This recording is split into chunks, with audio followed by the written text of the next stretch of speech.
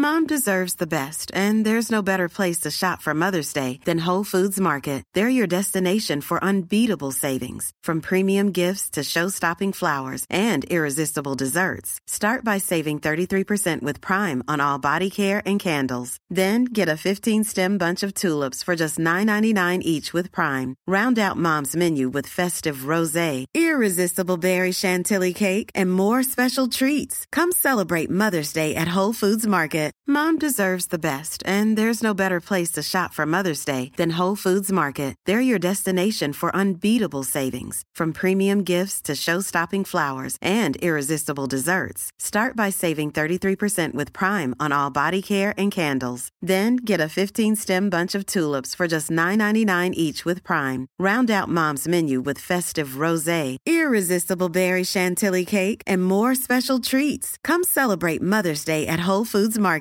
This is Paige, the co-host of Giggly Squad, and I want to tell you about a company that I've been loving, Olive & June. Olive & June gives you everything that you need for a salon-quality manicure in one box. And if you break it down, it really comes out to $2 a manicure, which is absolutely insane. It's also so easy to get salon-worthy nails at home with Olive & June. The difference between how your nails used to look when you did them yourself and now with the Mani system is a complete game changer. The best thing about Olive & June, too, is it's a quick dry. Dries in about 1 minute, lasts for 5 days, and full coverage in up to 1 to 2 coats. Visit oliveandjune.com/perfectmani20 for 20% off your first system. That's oliveandjune.com/perfectmani20 for 20% off your first system.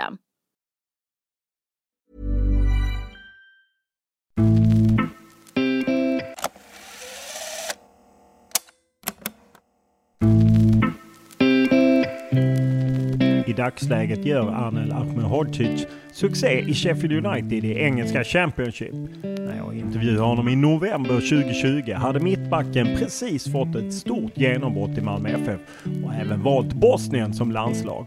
Och Ahmedhodzic talade om vad han lärde sig under låneperioden i den danska ligan, om betydelsen av dåvarande tränaren Jon Dahl Tomasson och att han inte hade återvänt till Malmö FF om Ove Rössler blivit kvar. Dessutom berättade Ahmedhodzic om när han som ung talang var nära att lämna Malmö FF för Olympic, om att han inte kände extra tryck på grund av pappans stora engagemang, om att välja bort Sveriges landslag, om samtalet med förbundskapten Janne Andersson och om vad han då letade efter när det handlade om en utlandsflytt.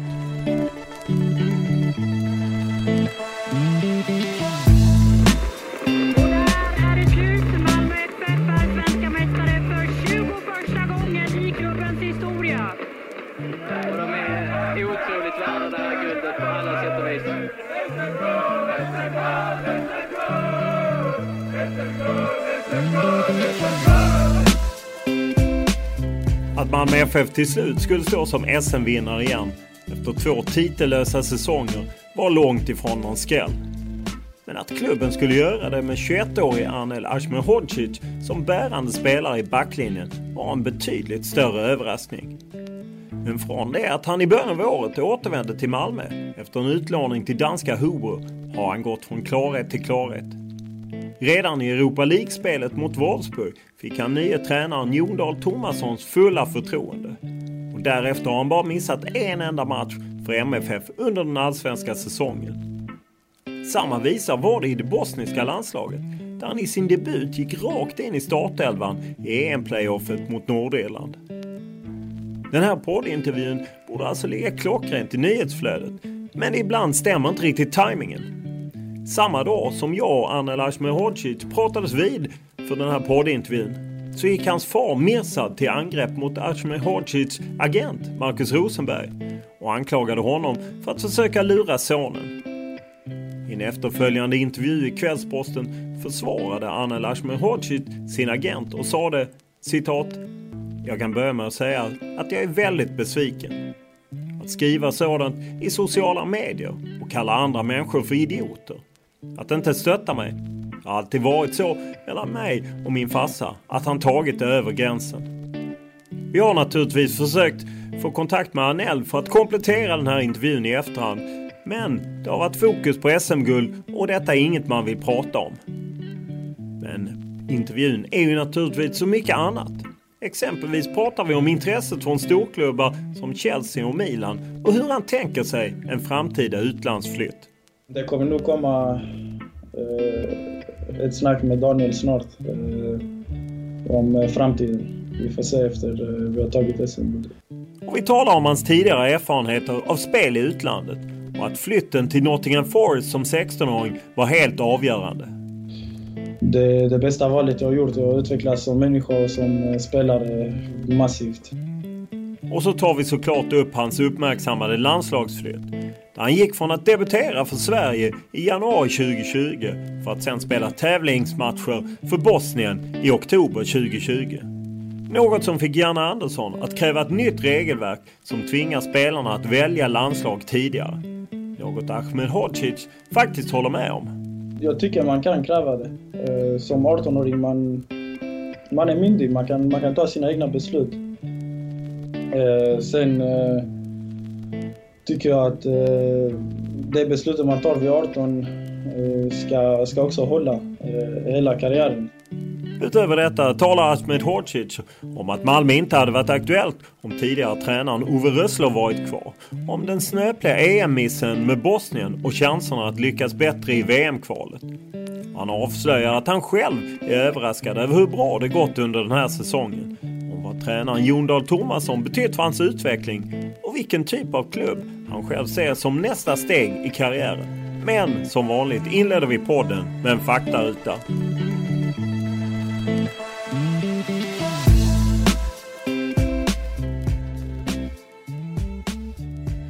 Ålder? 21. Bor? Malmö. Familj? En syster. Utbildning? Fotboll. Jag har ingen utbildning. Lön? Lön? Ja. Det är privat. Vad kör du? Jag har ingen bil just nu. Vad läser du? Jag läser Harry Potter. Vad tittar du på? Modern Family. Vad lyssnar du på? Mycket på UK. Rap. Vad spelar du på? PS4 och data. Vem är för dig världens bästa fotbollsspelare? Zlatan. Vilket är ditt favoritlag och varför? City. Jag började heja på dem när Dzeko spelade där. Vilken är din största merit som fotbollsspelare? A-landslagsdebut. Vilken är din största upplevelse som fotbollsspelare? Debut när jag var 17 år gammal mot Newcastle. Vilken är den bästa tröja du bytt till dig?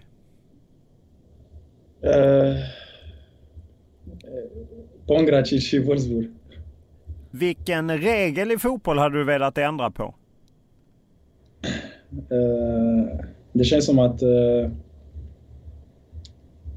VAR är något jag vill finslipa. Vem är den bästa spelare du spelat med och vem är den bästa du mött? Den bästa jag spelat med? Guediora i Forest och mött... Jag hade nog sagt Soldado. Vilken egenskap kan du bli avundsjuk på när du ser andra spelare? Snabbheten. Vilken är din favoritfilm?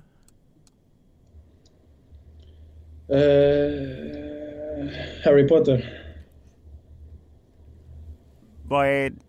Som många fotbollsspelare brukar jag ofta handla lite grejer. Vilket köp ångrar du? Vilket köp ångrar jag?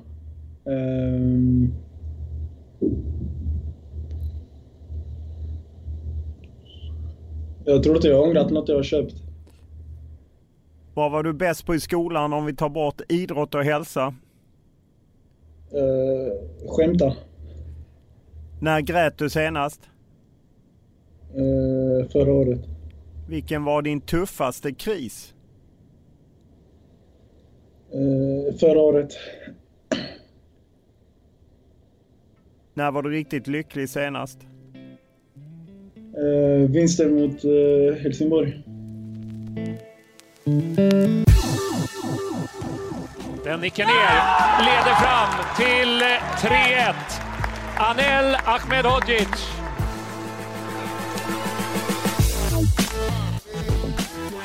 ...2020 har ju varit en speciell säsong med corona och så, men för din del har det ju varit en succésäsong. Vad är känslan så här när du går in mot slutet? Det känns fantastiskt. Jag har spelat alla matcher förutom en. Vi leder med 10 poäng och ja, det bara känns riktigt bra. Vad trodde du när du vände tillbaka från danska Hobro till Malmö? Jag trodde inte det skulle gå så här bra. Jag kommer tillbaka och jag får spela direkt mot Wolfsburg. Jag får stort förtroende. Ja, det har gått snabbt, det har gått bra och jag är väldigt tacksam. Vad sa sportchefen Daniel Andersson när ni diskuterade att du skulle komma tillbaka? Vad hade han för signaler till dig? Att jag kommer få min chans och det är upp till mig om jag tar den. Och pratade du något med Jon Dahl Tomasson som då var ny tränare? Pratade du något med honom och i så fall vad sa han? Inte direkt. Jag pratade med honom när jag kom tillbaka. För du var ju i Nottingham som ung och sen kom du tillbaka till Malmö och så känns det som att det är ju en cupmatch mot Öster, du får chansen i Ove Rössler och efter det var det lite mot Degerfors och sen var du på något sätt i frysboxen. Vad var det som hände där som ändrades på sen ett år?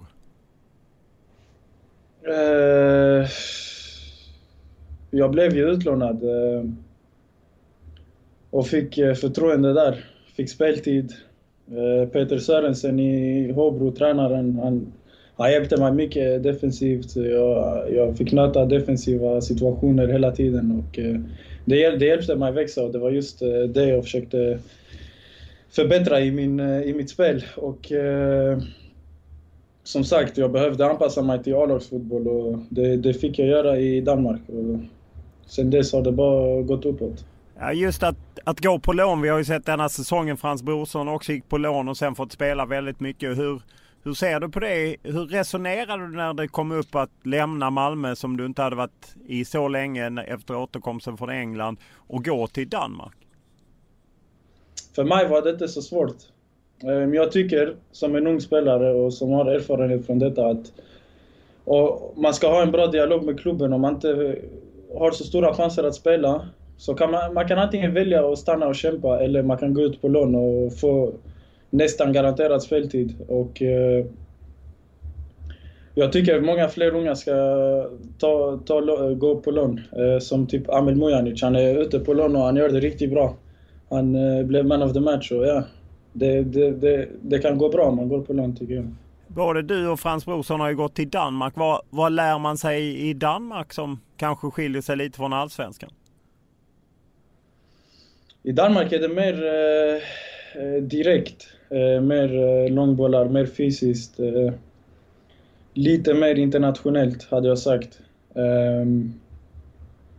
Annars är det nästan samma nivå på ligan. Vad sa Ove Rössler under den tiden du var där och jag menar, du hade den matchen mot Öster där ni förlorade inomhus, var det väldigt konstig plan och så, men ändå vad hade ni för dialog efter det? Jag kommer ihåg bara dialogen efter första matchen. Han sa det var min debut, det är okej. Du behöver inte tänka på det så mycket, du kommer få fler chanser och sånt. Så det var positivt efter min debut. Men sen fick du inte fler chanser? Nej, jag fick chansen mot Öster. Jag tyckte jag gjorde en okej match där. Sen efter det så blev det inte fler chanser och då såklart tappade man självförtroendet. Tror du att du hade gått tillbaka om Ove Rössler hade varit kvar? Nej. Varför inte? För då hade jag antagligen fortsatt min lån med Hobro där jag vet att jag kommer spela. För om jag kommer tillbaka och chansar så hade det varit något jag inte hade velat. Jag hade inte velat chansa just då. Vad har Jon Dahl Tomasson betytt för dig? Han har betytt väldigt mycket. Han har gett mig stort förtroende och Han har hjälpt mig att utvecklas, speciellt med min fotboll. Att passa framåt, hitta de ytorna och sånt. Så han har gett mig så mycket speltid som det bara går. Och jag uppskattar det och jag tycker jag återbetalar när jag spelar. Det gör du ju garanterat. Vad har han pekat på liksom, att det här behöver du utveckla, det här kan du utnyttja ännu mer? Det är alltid små detaljer från varje match, men det har varit mycket på att jag ska komma ner snabbare och hämta boll. Jag ska inte passa mittbackskollegan så mycket. Jag ska försöka hitta mer framåt eftersom jag är bra på det. Så att jag inte safear ofta. Och det är just det som har fått mig att se bra ut. Att jag passar framåt mellan linjer och sånt. Har du alltid haft det i dig att vilja söka bollar framåt lite längre? Kanske lite svårare bollar? Jag har alltid velat ta lite större risk när jag har bollen. Speciellt under denna säsongen. Jag tycker om man spelar med hög risk, man kan få hög, high risk, high reward. Om du ser på liksom, du säger att det ändå är små detaljer, men samtidigt så säger du också att du kunde kanske inte riktigt tro på den utvecklingen. Kan du peka på någonting som har gjort att det har gått så snabbt som det har gjort? Om man jämför med detta året, förra året fick jag spela 10 minuter i Allsvenskan. Detta året har jag spelat alla minuter. Förutom den jag var avstängd. Det är den största skillnaden man kan säga. Handlar allting bara om att man får en tränare som vill ge en förtroende? Det är mycket om förtroendet. Att veta att även om man inte gör sin bästa match, att man fortfarande har tränarens förtroende. Det betyder mycket och jag tror det hjälper självförtroendet att växa och för min del så blir jag bara bättre och bättre och det tycker jag att folk kan se. Du är ju ung men har ändå fått oerhört stort förtroende och så ser man liksom Rasmus Bengtsson och ibland inte ens med i truppen, han har ju haft lite skadeproblem men varit med nu länge och inte får speltid. Lasse Nilsson är ju inte heller alltid given. Hur är det att unga axlar det ansvaret i en klubb som jagar SM-guld? Såklart, om man spelar i MFF så ska man ha press på sig. Man måste prestera och man måste vinna SM-guld. Och jag är 21 år gammal, jag tycker jag hanterar pressen bra. När jag går ut på plan så tänker jag inte på någonting. Jag tänker bara på att jag ska prestera bra och vi ska vinna matchen. Det är det enda jag tänker på. Innan matchen blir man lite nervös, men så fort domaren blåser, det är det enda jag tänker på. Att jag ska vinna alla mina dueller och spela bra. Hur förvånad är du att se en sån som Rasmus Bengtsson vid sidan? Ibland inte ens i matchtruppen. Alltså det är inte min plats att säga det. Jag tycker han är bra spelare, men det är tränarens beslut. Nu är det ju SM-guld nära. Känslan är väl att ni tar hem det om det är mot Sirius eller när. Varför vinner ni? Vi är för bra. Vi har bra kvalitet i truppen. Vi har bra bredd. Varje match vi har attityden att vinna. Vi har attityd att gå ut och avgöra matchen tidigt. Och vi vill verkligen. Vi har bra vilja i truppen och vi har bra lagmoral. Vad betyder ett SM-guld? För mig betyder det väldigt, väldigt mycket. Jag har alltid drömt om att få spela för MFF och till och med vinna SM-guld är ett riktigt stort bonus. Hur mycket svider det att då inte få vinna inför supportrarna? Ja, riktigt mycket. Jag vet inte hur det har varit när man firar SM-guld innan med supportrar, men jag kan tänka mig. Jag har hört några historier, men det kommer vara riktigt tråkigt utan publiken. Ja, hur speciell har den här säsongen varit? Den har varit lite konstig. Matcher torsdag, söndag, 2-3 matcher i veckan. Det har varit väldigt mycket matchandes och för min del tycker jag det är bra. Man behöver inte träna så mycket och bara spela match efter match. Och det tycker jag är kul. Men som sagt, utan publik på matcher, det blir den största kanske. Den svåraste utmaningen kanske är att hitta motivationen. Och för min del är det inte ett problem, men jag vet inte om det blir för andra, men jag tror om vissa blir igångtriggade av publiken, så kanske de måste hitta motivation på ett annat sätt. En del menar ju att det kan vara ett plus att spela utan publik för att inte känna trycket att göra missar eller något sånt. Hur ser du på det?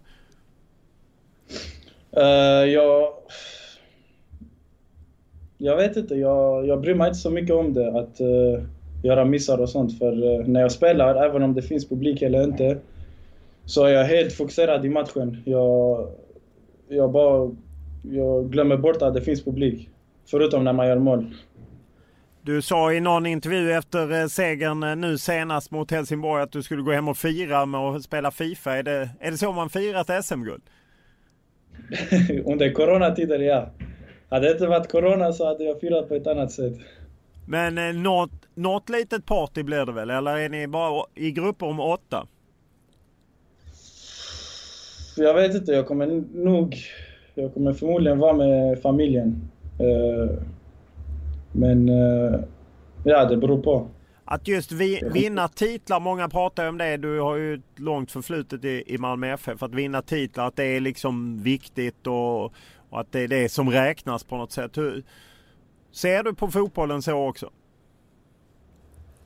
Absolut, det är det största man kan göra, att vinna titel. Och jag tror alla klubbar vill vinna titlar. Alla spelare vill vinna titlar, hoppas jag på. Men för mig är det bevis på att man har presterat bra. Och med ett SM-guld så kommer ju kval till Champions League nästa sommar.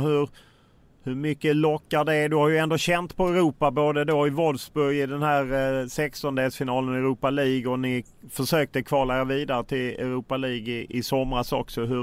Hur mycket lockar den typen av matcher? Ja, det lockar väldigt mycket. Jag älskar att spela mot internationellt motstånd. Jag gillar att kolla hur bra min nivå är jämfört med andra lag i andra länder. Det blir alltid olika intressanta matcher, som typ mot Granada var det en intressant match. Det blir alltid bra motstånd när man spelar i Europa. Samtidigt så förstår man en del MFF-supportrar som kanske är oroliga med tanke på så oerhört stark säsong du gjort, och då blir det ju gärna så att andra klubbar blir intresserade. Hur länge blir du kvar i Malmö FF? Detta snacket har jag inte tagit än, men jag har lagt allt fokus på matcherna och sånt, så jag har inte velat snacka om detta än. Det kommer nog komma ett snack med Daniel snart om framtiden. Vi får se efter vi har tagit SM. Redan i april så förlängde du kontraktet i MFF till 2023, trots att du ändå hade rätt många år kvar. Fick du in ett pris att gå eller en klausul på något sätt i ditt kontrakt, eller var det bara att de ville ge dig högre ersättning, du skulle känna dig viktigare? Det var att jag skulle känna mig viktigare och att jag får typ en belöning på hur jag har presterat. Du känner ju säkert till att Kvällsposten uppgav att Chelsea vill betala 80 miljoner och Milan dyker upp, och det dyker upp klubb efter klubb. Hur hanterar man det? För det är ju lätt att säga att jag håller fokus på matchen, men det är klart att det kanske man inte gör 24 timmar om dygnet. Det kanske ändå smyger sig på med familj och kompisar och så som undrar. Ja, jag har fått riktigt många meddelanden om Chelsea och Milan och sånt. Såklart, det blir lite jobbigt att få behöva svara alla. Speciellt folk som man aldrig snackar med, som ska plötsligt dyka upp och vara min kompis. Ja, är det så att många hänger på nu när det går bra? Ja, det blir mycket sånt. Men det är sånt man måste lära sig hantera. Ja. Hur lär man sig det? Vem pratar man med sånt då? Jag lär mig det av erfarenhet. Som till exempel när jag stack till Nottingham. Ja, precis. För du har ju... Nu när du hamnade, trots att du är ung, så har du ju redan varit i Nottingham, du har varit i Danmark. Du vet lite vad det innebär att flytta. Så vad tittar man på? Vad är viktigt för dig om du skulle flytta? Om jag skulle flytta så är det viktigt att jag har en bra dialog med tränaren. Och vad de har för plan för mig. Så som jag hade bra snack med MFF. Då när jag var utlånad och... Om det finns en tydlig plan så är jag intresserad. Jag är inte intresserad av pengar än. Utan det viktiga är att känna att det finns en sportslig plan för dig. Att du kommer få de här chanserna. Och... Exakt. Vad är det för spel som lockar? Är det någon liga eller något spelsystem eller någonting som lockar speciellt för dig? Lag som... Jag kan ge dig ett exempel. Lag som typ City... Det är lag som spelar fotboll och som vill bygga upp anfall från målvakt. Det är typ såna lag är drömmen att gå till. Så som vi försöker göra här i MFF också. Såna lag, liga, Premier League såklart, det har alltid varit en dröm. La Liga, jag tror jag passar in bra där. Jag vet inte, det är typ de två jag gillar. Varför har Premier League varit en dröm? Jag har alltid kollat på Premier League så jag var liten. Det har alltid varit den största ligan i mina ögon. Och jag har alltid tyckt det är kul att kolla på matcherna där. Och är Manchester City, är det liksom en dröm eller känns det som någonting som dit ska jag nå helt enkelt? Det känns som att jag kan nå dit. Det är en lång väg kvar, men det känns som att jag kan absolut nå dit. Kan det vara just att välja, jag vet ju att du är gammal kompis med Mattias Svanberg som på något sätt gick till Bologna som ju är en mindre klubb men där man kanske får mer speltid. Kan det vara ett steg på vägen eller vill man direkt till en större klubb? Det är just det här snacket jag behöver ta med Mackan. Mackan är då alltså Max Rosenberg som är din agent? Ja, och det snacket har jag inte behövt ta än, känner jag. Och det snacket ska vi ta, ganska snart. Ja. Ja, det blir spännande att följa.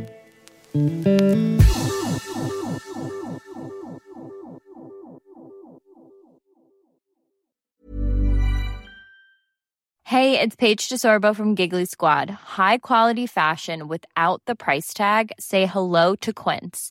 I'm snagging high-end essentials like cozy cashmere sweaters, sleek leather jackets, fine jewelry, and so much more. With Quince being 50 to 80% less than similar brands. And they partner with factories that prioritize safe, ethical, and responsible manufacturing. I love that. Luxury quality within reach. Go to quince.com/style to get free shipping and 365-day returns on your next order. Quince.com/style. Mom deserves the best, and there's no better place to shop for Mother's Day than Whole Foods Market. They're your destination for unbeatable savings, from premium gifts to show-stopping flowers and irresistible desserts. Start by saving 33% with Prime on all body care and candles. Then get a 15-stem bunch of tulips for just $9.99 each with Prime. Round out Mom's menu with festive rosé, irresistible berry chantilly cake, and more special treats. Come celebrate Mother's Day at Whole Foods Market. Quality sleep is essential. That's why the Sleep Number Smart Bed is designed for your ever-evolving sleep needs. Need a bed that's firmer or softer on either side? Helps you sleep at a comfortable temperature? Sleep Number Smart Beds let you individualize your comfort, so you sleep better together. JD Power ranks Sleep Number #1 in customer satisfaction with mattresses purchased in-store. And now, save 40% on the Sleep Number Limited Edition Smart Bed for a limited time. For JD Power 2023 award information, visit jdpower.com/awards. Only at Sleep Number stores or sleepnumber.com.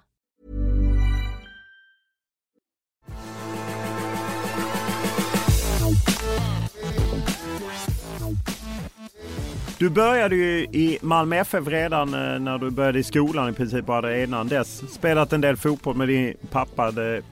Vad var det som lockade med fotbollen?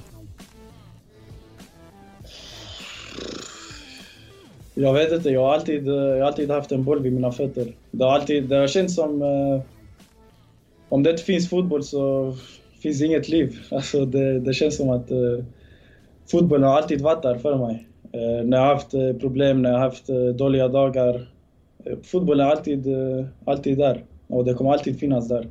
Det har alltid känts som att jag är gjord för fotbollen, att jag är född för att spela fotboll. Så du kan inte minnas en tid utan en boll?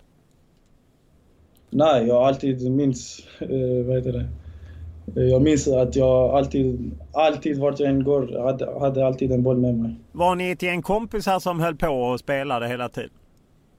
Ja, jag var alltid med mina barndomsvänner och vi spelade utanför där vid gården. Inte Zlatankort, det var lite längre bort.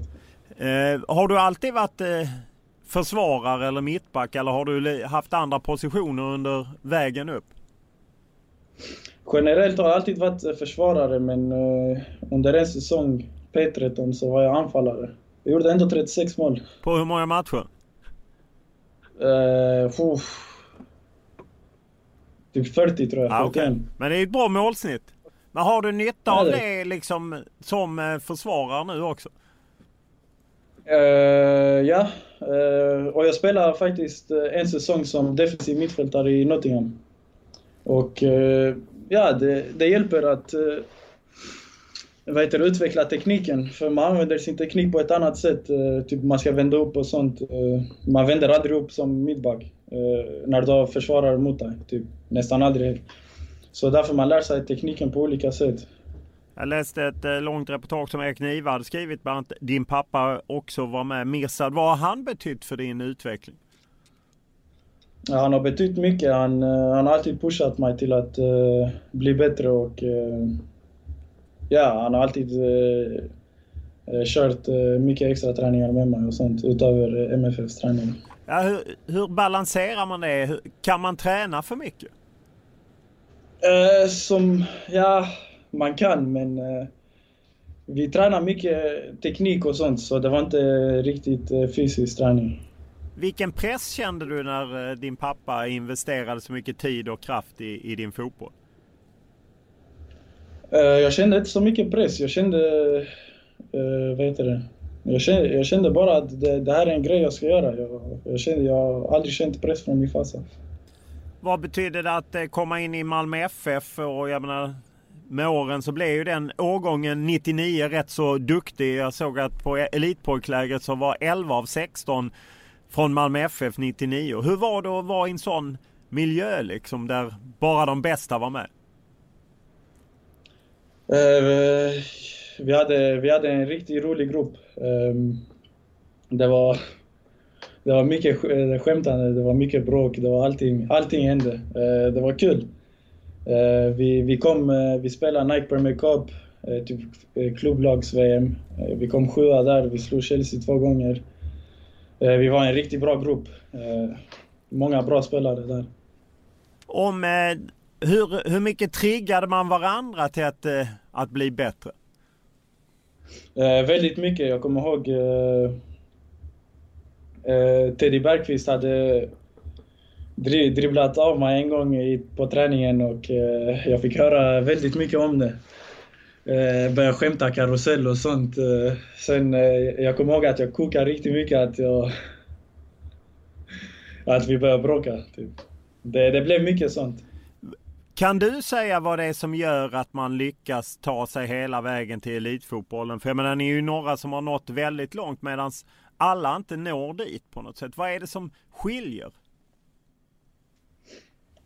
Såklart. Det vanliga svaret är att man ska aldrig ge upp. Men man ska ha tur.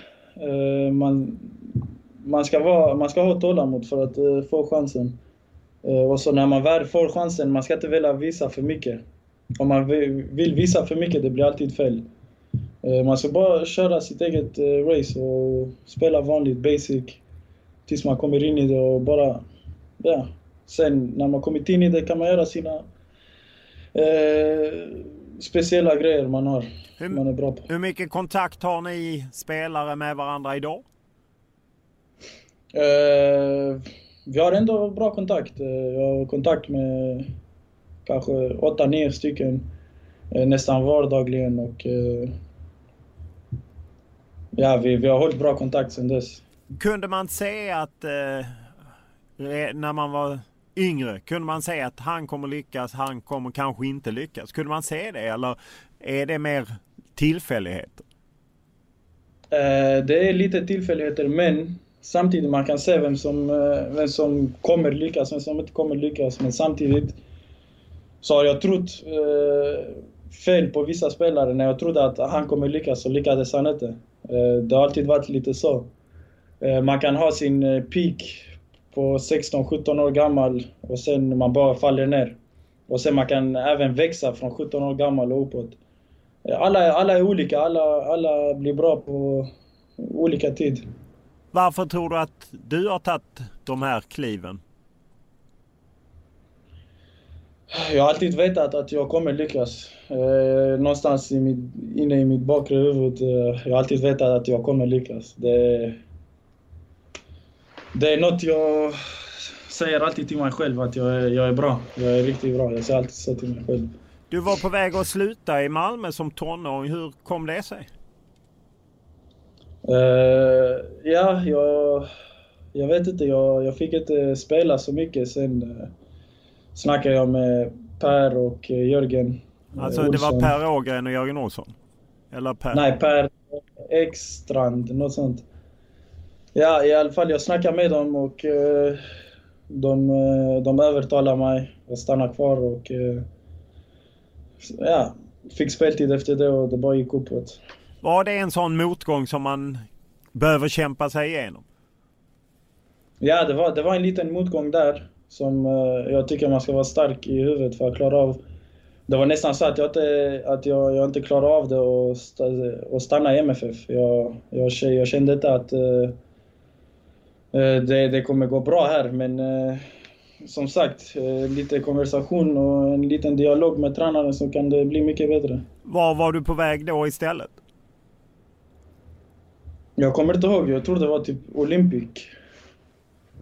Istället som 16-åring så flyttade du ju till Nottingham Forest. Hur kom det sig? Spela landslagsfotboll. De hade scoutat mig där. Jag kände att vägen upp till MFF var svår. Jag hade 4 bra mittbackar framför mig och jag kände att jag behövde utveckla min fysiska del av fotbollen och England är det perfekta steget till mig. Jag tycker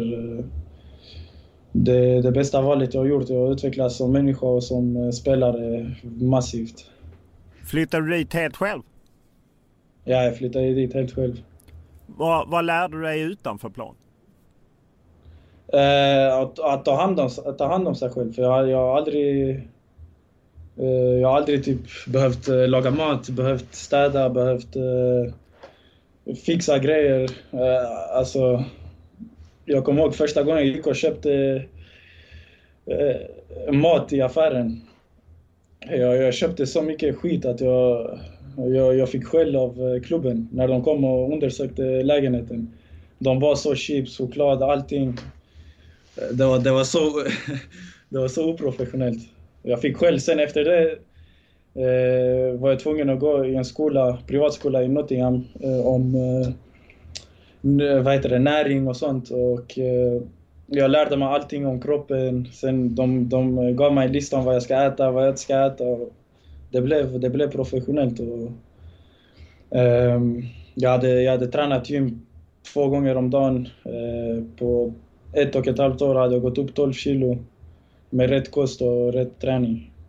Vad var svårt att vara i Nottingham?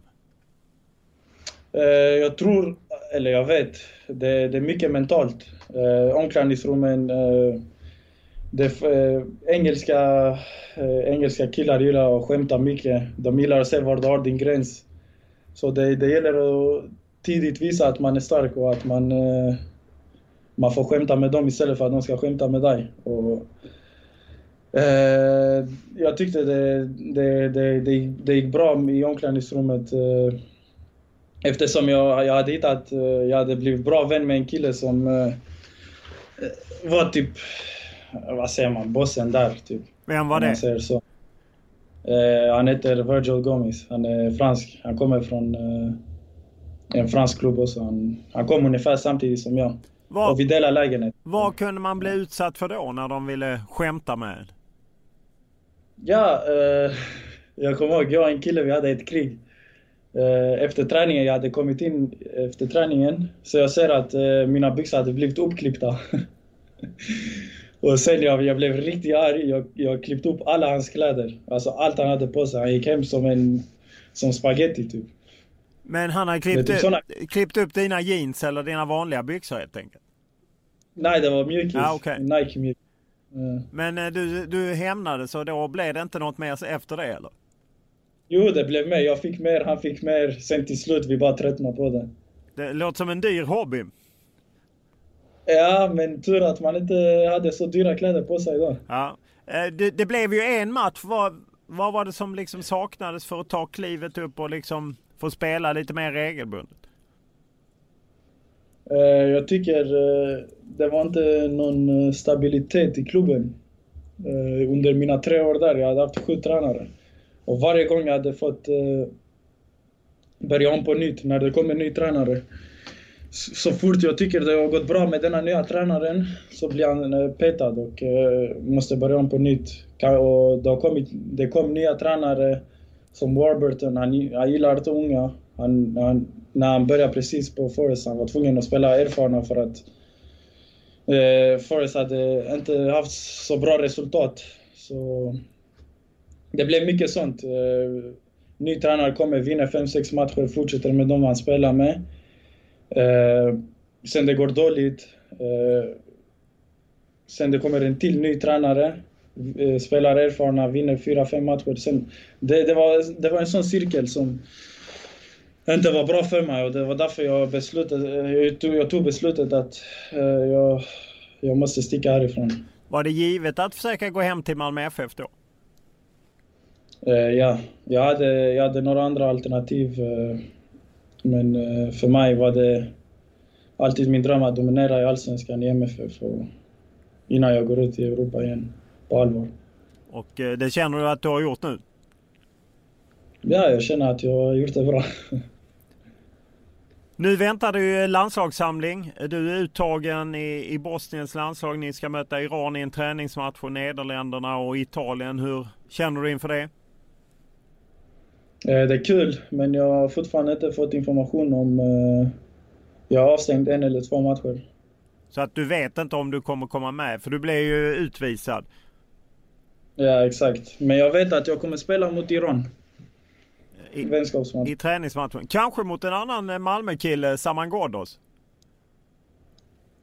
Han spelar i Iran? Ja, han spelar i Iran. Men jag vet inte om han är uttagen. Men om vi går tillbaka så... Du var ju med i EM-playoffet. Det var ju också din debut för Bosnien mot Nordirland. När du tänker tillbaka på den matchen, vad tänker du den? Det slutade ju med dramatik och straffar. Det var en riktigt speciell match. För min egna del så gick det bra. Jag försökte bara spela mitt spel, men jag kommer ihåg innan matchen att jag var ändå lite nervös. Sen så fort jag hörde bosniska nationalsången så fick jag rysningar och jag blev triggad igång. Jag tänkte, nu vi ska ut och köta. Vad gick snett att ni inte kunde fixa det? Vi gjorde inte mål på våra chanser. Vi hade riktigt många chanser och deras målvakt gör sitt livs match. Och straffarna var inte så bra. Ni hade ju lite supportrar på läktaren. Det såg ut att vara en fin klack. Det var inte direkt corona-avstånd, men det var ju bra tryck på dem. Hur var reaktionerna i Bosnien efter det här? Att man hade ju ändå en rätt bra väg till EM så att säga. Om man hade slagit Nordirland så hade det varit Irland eller Slovakien. Alltså om man kollar på det på det sättet så ska vi gå förbi. Och om man kollar på matchen vi gjorde så skulle vi vinna den matchen. Men i fotboll det händer grejer man inte vill. Och grejer som inte makes sense. Supportrarna fortsatte att heja dem. Men man kunde märka direkt att det var inte bra resultat. Det var inte det vi ville. Du fick beröm i tidningarna, så vad betyder det? Ja, det betyder mycket. Jag fick min chans att visa upp mig för bosniska folket och jag tycker jag tog den chansen bra. Och det är något jag bara bygga vidare på. Vilken kvalitet tycker du Bosnien håller? Jag tycker det finns riktigt bra spelare i laget individuellt sett. Men för att ta nästa steg vi måste jobba mer som ett lag. Ja, den stora stjärnan är ju Edin Dzeko. Håller han över ett VM-kval med sikte mot Qatar? Han är ju 34. Om Zlatan håller så kan han hålla också. Och även det finns ju Pjanic som ju nu är i Barcelona och så att det finns ju kvalitet. Känner du att ni har en möjlighet att ta er till VM i Qatar? Vi får se hur gruppen blir, VM-kvalet och men som sagt min känsla där borta var att vi har riktigt bra kvalitet som mot matchen mot Polen. Första 15 minuter vi spelar ut Polen helt. Sen får jag rött kort och det ändrar matchbilden. Ja, vad hände kring det röda kortet? Lewandowski kommer fri efter Dzeko hade tappat bollen. Jag springer bakom han drar min arm mot han och trillar utan att jag gjorde någon kontakt. Det var han som drog min arm på han. Sen domaren såklart, han ger mig rött kort fast jag tycker det var gult eftersom vi hade en spelare bredvid Lewandowski. Du har ju i Bosniens landslag så har du ju med dig en annan Malmö-kille, Dennis Hadji Kadunic, som ju spelar i Rostov men också i Malmö. Vad betyder det att ni bägge gick till Bosnien i det här läget? Det blev lättare att komma in i gruppen. Om man är själv där, man kommer till ett nytt område, nytt umgänge, nya människor, folk man inte känner. Det är alltid skönt att ha någon man känner bra och sakta men säkert komma in i gruppen. Så det var väldigt kul att ha Dennis med.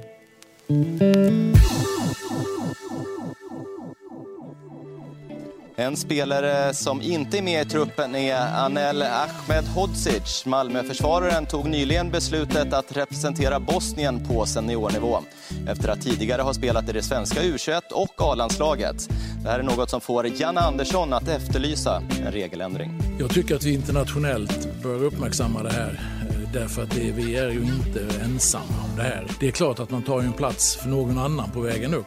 Hela vägen och sen väljer man att kliva av. Och det är klart att vi måste på något sätt agera och försöka göra några förändringar.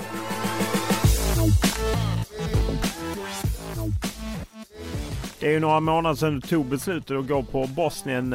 Hur jobbigt var det innan du tog beslutet? Ja, det var riktigt jobbigt. Det var kanske mitt livs svåraste beslut. Jag hade ju spelat många matcher för Sverige och Sverige har alltid ett speciellt plats i mitt hjärta, men jag kände direkt att Bosnien har jag alltid kollat på sig över liten och alltid velat spela för dem. Och det hade varit en dröm att spela för Bosnien. Och det var det som gjorde att jag tog beslutet. Vilka reaktioner har du fått efter beslutet? Mestadels positivt. Fått några negativa kommentarer, meddelanden, men det är sånt man blir van med. Men det var riktigt mycket positivt. Ja, det är ju ett speciellt år för dig 2020. Du debuterade för Sverige i januari och sen då för Bosnien nu i oktober. Hur var det? 2020 har varit väldigt skumt. Men Ja, det har varit ett speciellt år att få göra debut med Sverige och sen göra debut med Bosnien. Det sa jag inte komma förra året. Nej, men det har varit riktigt speciellt. Hur mycket spelade in liksom att kanske mittbackskonkurrensen i Bosnien inte var jättehård och kanske var lite svårare i Sverige, åtminstone på kort sikt? Klart man tänker på det. Man tänker på alla möjliga saker när man ska göra ett beslut. Man tänker på mittback, man tänker på det du sa, mittbackskriset i Bosnien. Hur är chanserna att spela EM, VM, allt sånt. Man tänker alltid allt med det. Men det var inte så stor roll. Det största var hur min känsla var. Vad hade Svenska fotbollförbundet får ju ofta kritik i de här frågorna att man tappar spelare och liknande. Vad hade man kunnat göra? Hade någonting kunnat påverka dig eller var liksom hjärtat bestämt på jag ska representera Bosnien? Jag har velat spela för Bosnien när jag var i 17-18 års åldern. Men jag hade ingen kontakt med dem.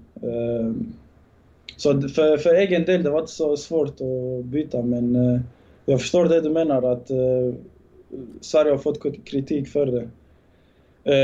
Tyvärr, jag vet inte vad som hade fått mig att stanna i Sverige, men det är något, jag har läst mycket faktiskt om det, att de har fått kritik. Ja, men du menar att det finns inget egentligen de hade kunnat göra? Janne Andersson, som jag tror hade kontakt med Marcus Rosenberg, åtminstone var det så det skrevs som i tidningarna. Hade han inte kontakt med dig? Ringde inte Janne? Jo, han ringde. Vi snackade, vi hade en dialog om hur det var. Som sagt, i fotboll man kan inte garantera något. Bosnien hade inte heller garanterat något. Fast jag vet att det så att Bosnien hade garanterat mig en plats, men de hade inte. Det är såklart, i fotboll man kan inte garantera en plats. Sverige, den dialogen jag hade med Janne var bra. Han var ärlig, han sa rakt på sak att han vill ha de 4 mittbackarna som han har redan och att jag är på god väg att komma in i landslaget. Och jag hade också bra dialog med Bosnien och till slut, det var bara vad jag kände. Vad kommer du känna när Sverige springer ut i EM-match i en grupp där faktiskt Bosnien kunde spelat? Nu blir det ju Slovakien eller Nordirland som spelar då mot Sverige. Lite synd att vi inte är med där och möter Sverige. Du har ju en del, du har ju spelat med en del av de som är med i landslaget. Mattias Svanberg, Alexander Isak, ni är ju en fin generation, 99 år. Försökte de påverka dig på något sätt? Nej, den enda som jag hade en konversation med om valet var med Dennis. Vi snackade om det. Vi snackade om Bosnien och vi snackade om Sverige. Och det blev Bosnien helt enkelt. Efter det här så pratar ju Sverige om att, liksom, att man vill ha att spelare ska välja tidigare, kanske vid 18 års ålder, för att man, du har ju spelat 50 u-landskamper för Sverige, att man då liksom tycker att men, är inte det bättre att det går till spelare som vill spela för Sverige? Vad tycker du om en sån tanke liksom? Kan man ens kräva det av någon som är 18 år? Alltså, jag tycker man kan kräva det. Som 18-åring, man är myndig, man kan ta sina egna beslut. Sen tycker jag att det beslutet man tar vid 18 ska också hålla hela karriären. Så det är något om de inför det, så är det något man kommer få tänka över och få göra ett riktigt svårt beslut. Om man har dubbla nationaliteter. Men om du hade ställts inför det som 18-åring, så hade du till och med tyckt det var skönt att ta det tidiga beslutet, att innan det blir liksom skarpt läge, för nu har du ju på något sätt närmat dig landslaget. Det är så skarpt läge att liksom, ska du välja Sverige och gå nästan in i landslagstruppen direkt, eller ska du välja Bosnien och där fick du spela liksom en EM-playoff direkt. Alltså, jag kan inte svara för... hade jag varit 18 och jag hade fått den frågan, så hade jag spelat för Sverige, för jag hade inte någon kontakt med Bosnien då. Så det blir lite svårt att svara på det, men jag tycker det är en sån fråga man borde införa i FIFA. Ja, det är ju det Sverige vill, att FIFA ska införa, att man ska ta ställning tidigare helt enkelt. Då får vi se om det blir så. Stort tack för att du ställde upp. Tack själv. Podden är som vanligt producerad av Olle Junell Lindberg och klippt av Daniel Eriksson. Och vi tar tacksamt emot alla era reaktioner, oavsett om det är kritik, beröm, frågor eller önskemål. Enklast är alltid att mejla mig, olof.lund@tv4.se, eller skriva till mig på Instagram eller Twitter. Och då är det ju Olof Lund som gäller i ett ord. Stort tack för den här veckan.